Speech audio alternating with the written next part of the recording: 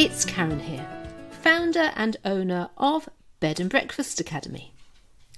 In this week's episodes, I'm going to share my guilty confession about staying at bed and breakfasts, and I'm also going to share one of my most enjoyable and recommended ways of getting inspiration for designing your own B&B. When I talk about designing a B&B, I'm not really talking about the colour of the wallpaper or the carpet, but I'm talking about the whole B&B experience, including your own experience and lifestyle as a B&B owner. And designing the sort of life you want as a B&B owner is a crucial first step. In fact, it's the first step in owning your own bed and breakfast business.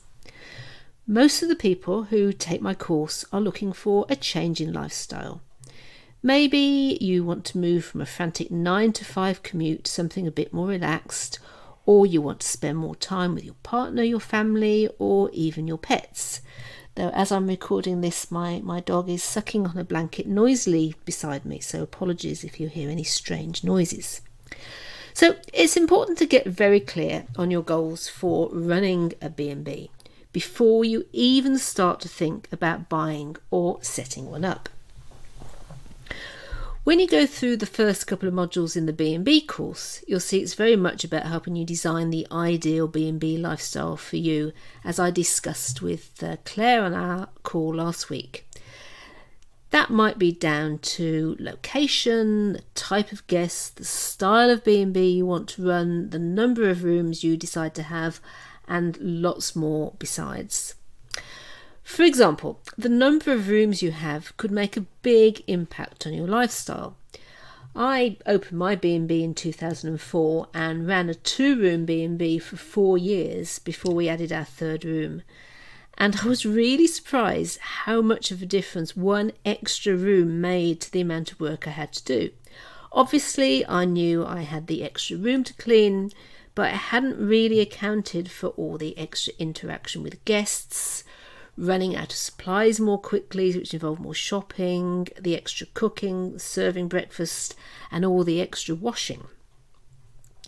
But before I get too deep into the detail of this week's podcast, I just wanted to start off by sharing something a bit personal with you. We've just come back from a weekend in London where our beautiful daughter Jessica got married to her longtime boyfriend Sam. They've been together for 11 years, wow. She's our only child, so it was my first and my last chance to be mother of the bride, which I think is something of a mixed blessing. It was a small wedding, as small as they get, without it actually being an elopement. I think they call them a micro wedding. Just the happy couple, both sets of parents, and Sam's brother Scott at Marylebone Town Hall. We hadn't met Sam's family before, despite Jess and Sam being together for so long, so that added a frisson of excitement and maybe a touch of nervousness to the occasion.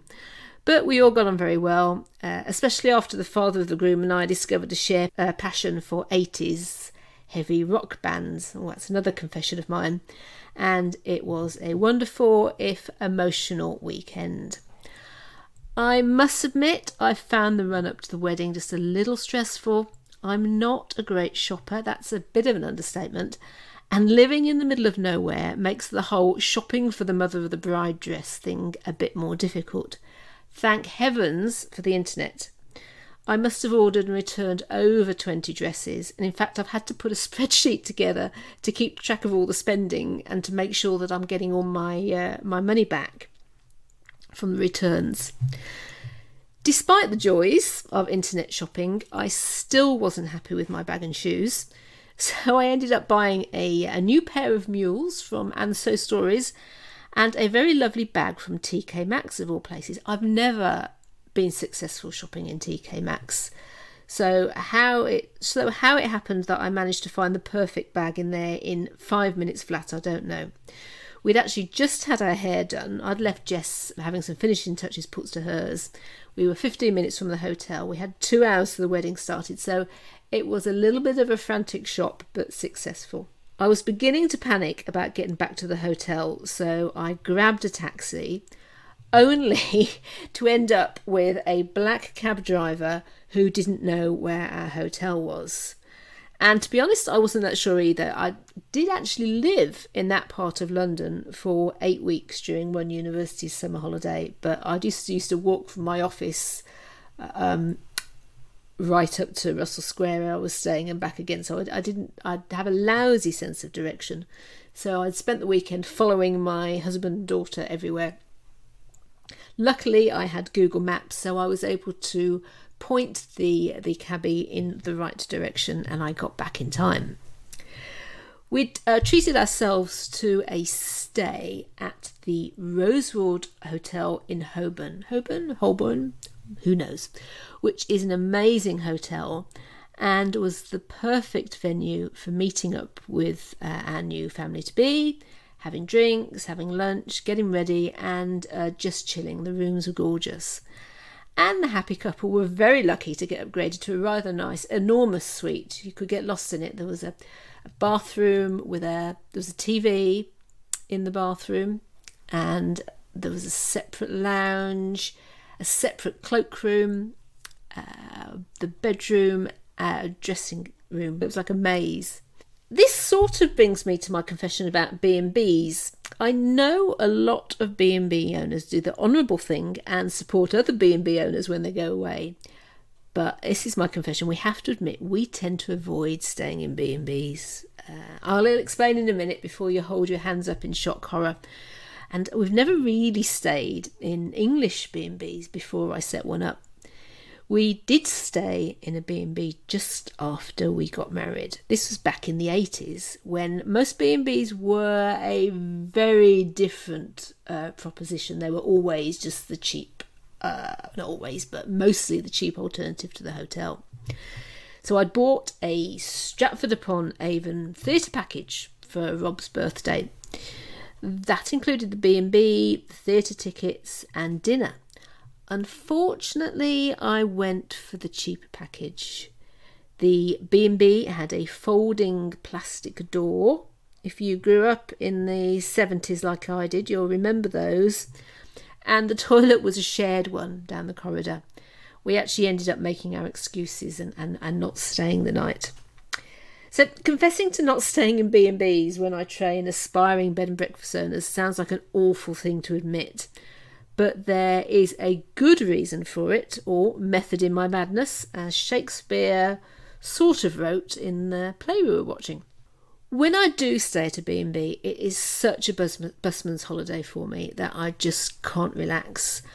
I'm either looking around with a critical eye all the time thinking, well, I wouldn't do it that way, or I get in a dreadful sulk because they made a much better job of it than I did.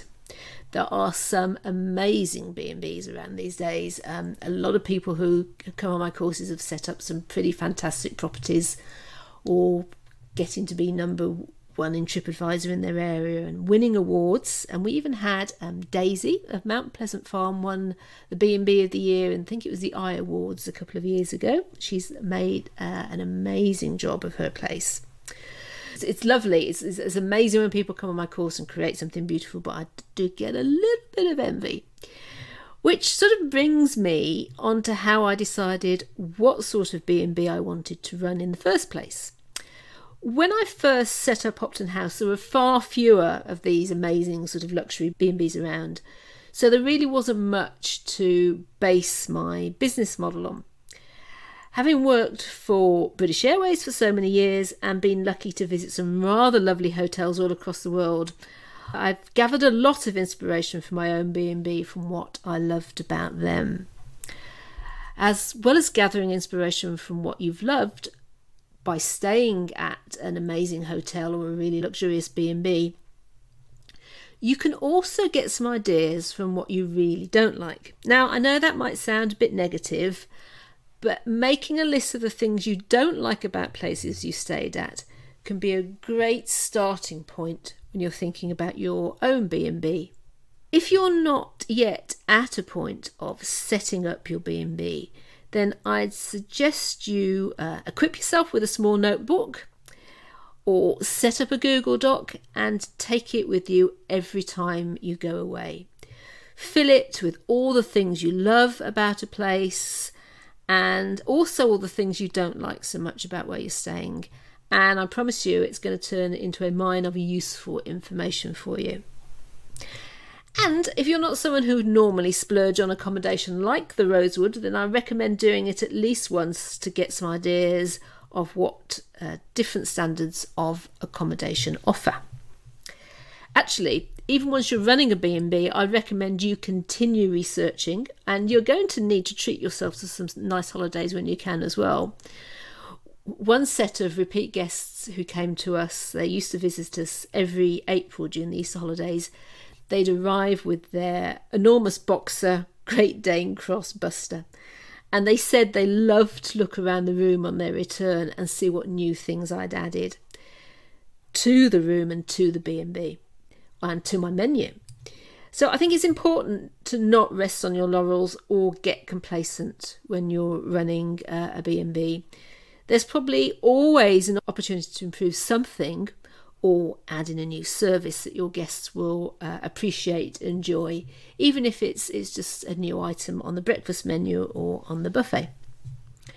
Every time we went away, I'd look at places for inspiration and ideas and make little changes to the way I did things when I got back home to start running the B&B again. And in fact, on this trip, I had buttermilk pancakes at the hotel, and I was quite inspired by the mascarpone which they served on top of the pancakes. It's not something I'd thought of doing. I always thought cream was a little too much in the morning on pancakes, and yoghurt was always a little bit too sour, so the mascarpone actually worked really well. I'm a mascarpone fan, so I would say that.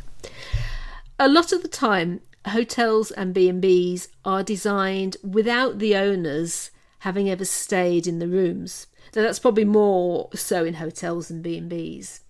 Though if you hadn't thought of staying in your B&B rooms, that's something that I think's really important to do, so you can find out things like the fact that the bedside lamps are too small to read by, as an example.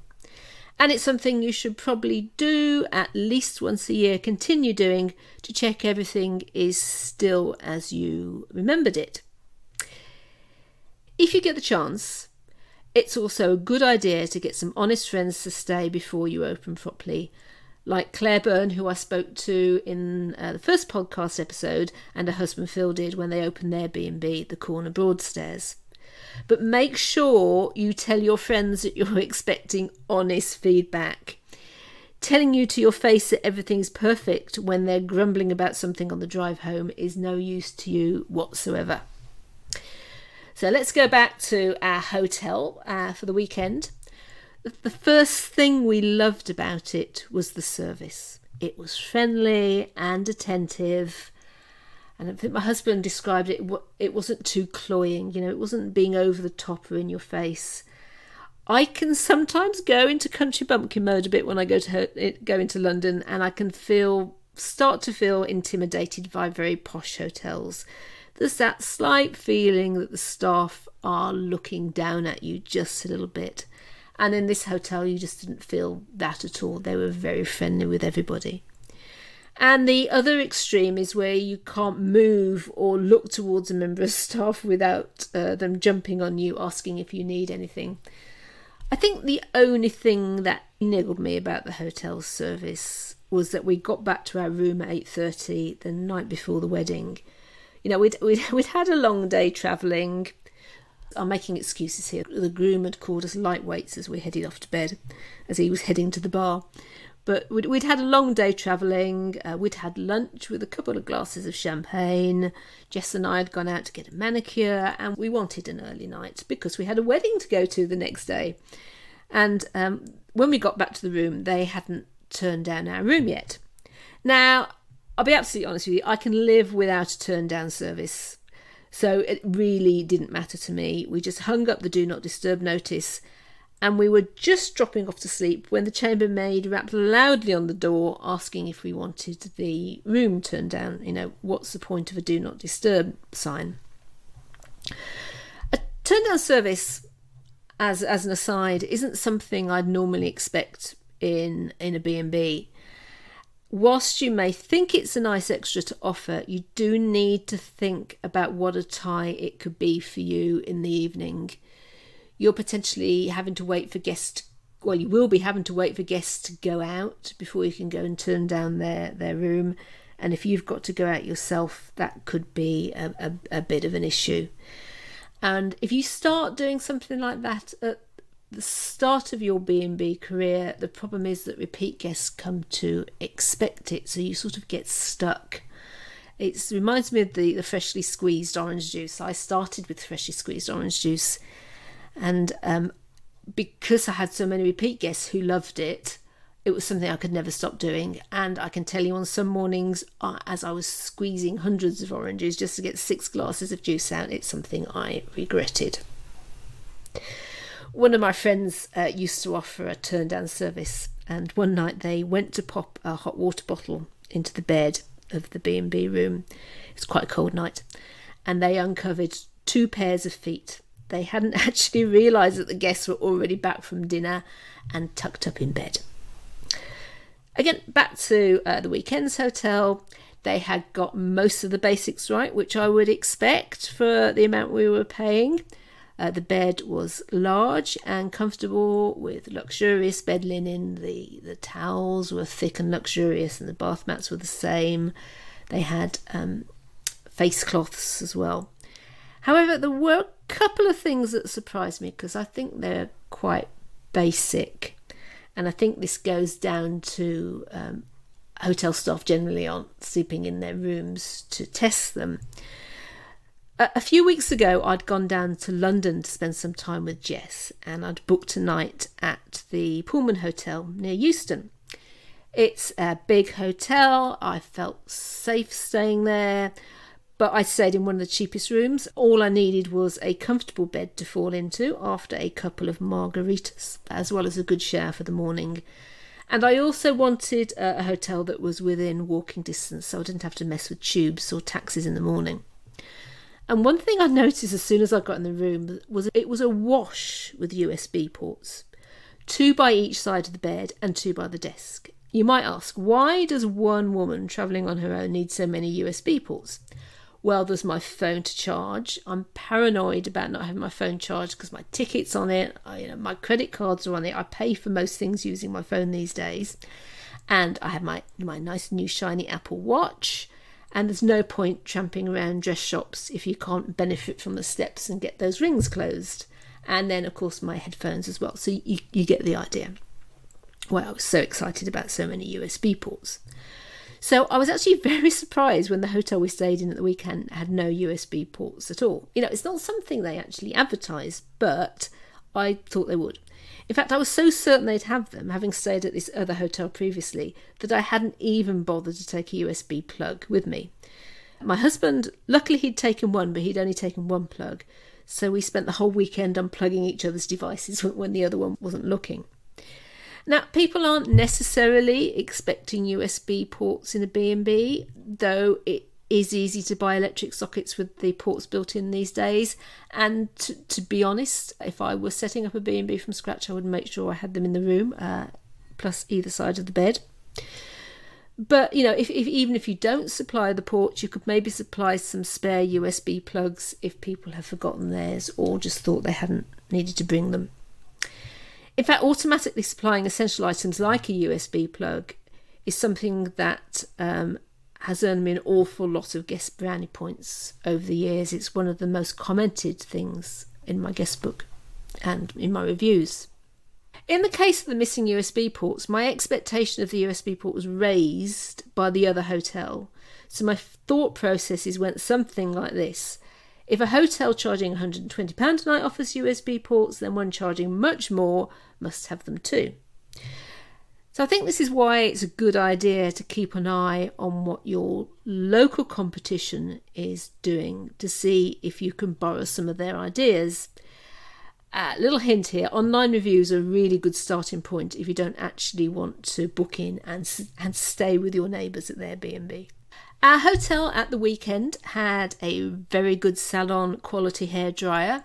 In fact, in Jess's room in the suite, they actually had one of the new Dyson hairdryers, which I don't know if you've seen, they are so expensive, and I did mean to go and try it out to see what all the fuss was about.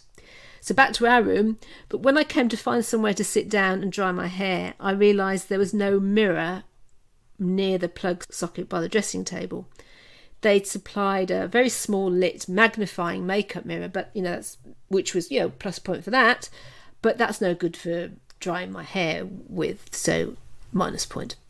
I ended up standing by the open wardrobe door, which was the only decent sized mirror in the room, in the wardrobe and the bathroom. And of course in the UK we don't take hairdryers into the bathroom. The bathroom was luxurious and they were very generous with the toiletries. 2 small bottles of everything. Oh yes, and hair conditioner, definitely a huge plus for me. That's something I'm seeing a lot more when I stay in hotels. They never used to supply a hair conditioner, and even the more basic hotels tend to do that these days. And there were lots of those little extras, like a little loofah mitt thingy. Who knew that I needed a loofah mitt thingy? And who doesn't love going into a hotel room and searching out all of those little extras? And of course these days there was the standard hygiene pack of face masks, hand sanitizer and disinfectant wipes. Oh, and another big yes from me for also supplying a bath towel as well as a bath sheet. And I don't think I've ever seen that in a hotel before. And it's something that I did in my own B&B. And the reason I was so happy about this was that after I wash my hair, I always wrap it in a bath towel. Bath sheets are too big, or I end up using the only 2 bath sheets in the room for my body and hair, and then the husband gets grumpy because all he's got is a soaking wet towel to dry himself off with. The tea tray had an espresso machine with instructions. Not everyone has an espresso machine at home, so the instructions are really helpful. And they also had a kettle. I lose count of the hotel rooms I've stayed in that just supply them an espresso machine or a coffee maker with no kettle. Mostly in America, I guess. And I'm left just trying to boil coffee flavoured water for my peppermint tea in the Nespresso machine. As a starting point, it's a great idea to design a B&B experience based on your own personal likes and dislikes. But then I think you have to think a bit more widely. So the rooms with just an espresso machine and no kettle are probably designed by die-hard coffee drinkers who wouldn't even think about those of us who wanted peppermint tea in the middle of the night. Another B&B we did stay at quite a few years ago didn't actually supply a tea tray in the room, but they offered a tray of tea brought to the room in the morning quite early. And whilst that level of customer service is nice, it doesn't really accommodate those of us who sometimes wake in the night to make ourselves a cup of tea. Okay, so back again to our hotel. It did have a tea tray, and there was a fridge in the room, which was nice, but no fresh milk, which I would have liked. The last time we stayed in a hotel with a fridge, they'd actually put this little mini bottle of milk in the fridge, which was a really nice touch. And I know we could have rung down for some, but when you fancy a cup of tea, when you can't sleep at 3 a.m, it's the last thing you want to be doing is calling down to room service. One nice touch was 3 large flip-top bottles of water, and they had a little seal over them actually so that you could see no one else had opened them. Actually, there's a discussion ongoing in the course Facebook group at the moment about whether to supply water for guests. Many of my course attendees, as I used to do, have supplied mineral water in the past, but with the focus on cutting down on plastic, that's becoming an issue. I always used to supply a couple of bottles, glass bottles of sparkling water and a large flip-top kiln jar with filtered water from our filter water tap. So those are some great things about the hotel we were staying at. And actually you can start to see that actually it's not just B&Bs that turn into a busman holiday for me, but whenever I go on holiday. But the nice thing about expensive hotels is I don't get there doing this better than I could grumpiness. They're obviously doing it much better than I could as a £130 a night B&B, but we're paying more, so I would expect the higher level of service and extras and things. And to be honest, everything I've just discussed are just little niggles, and I would go back to the Rosewood in an instant. Well, when my piggy bank is a bit fuller anyway. So that brings us to the end of this week's podcast. I'm still feeling a little tired and emotional after the weekend. So I'm going to take it easy for a couple of days. We once had a couple stay here at the B&B, and they'd come straight from their daughter's wedding, and they just needed to decompress. I remember them, they just looked like rabbit in headlights. They just were completely dazed, and I know now exactly how they feel. So I think it probably would have been a good idea to go away for a few days. Worth noting if you have a child's wedding coming up. So I hope you found it useful, and if nothing else, I hope it's given you an excuse to go and stay somewhere lovely, just for essential research, obviously.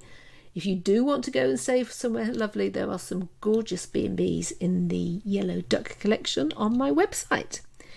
If you've got anything you'd like me to cover in the podcast, then please let me know. See you next time.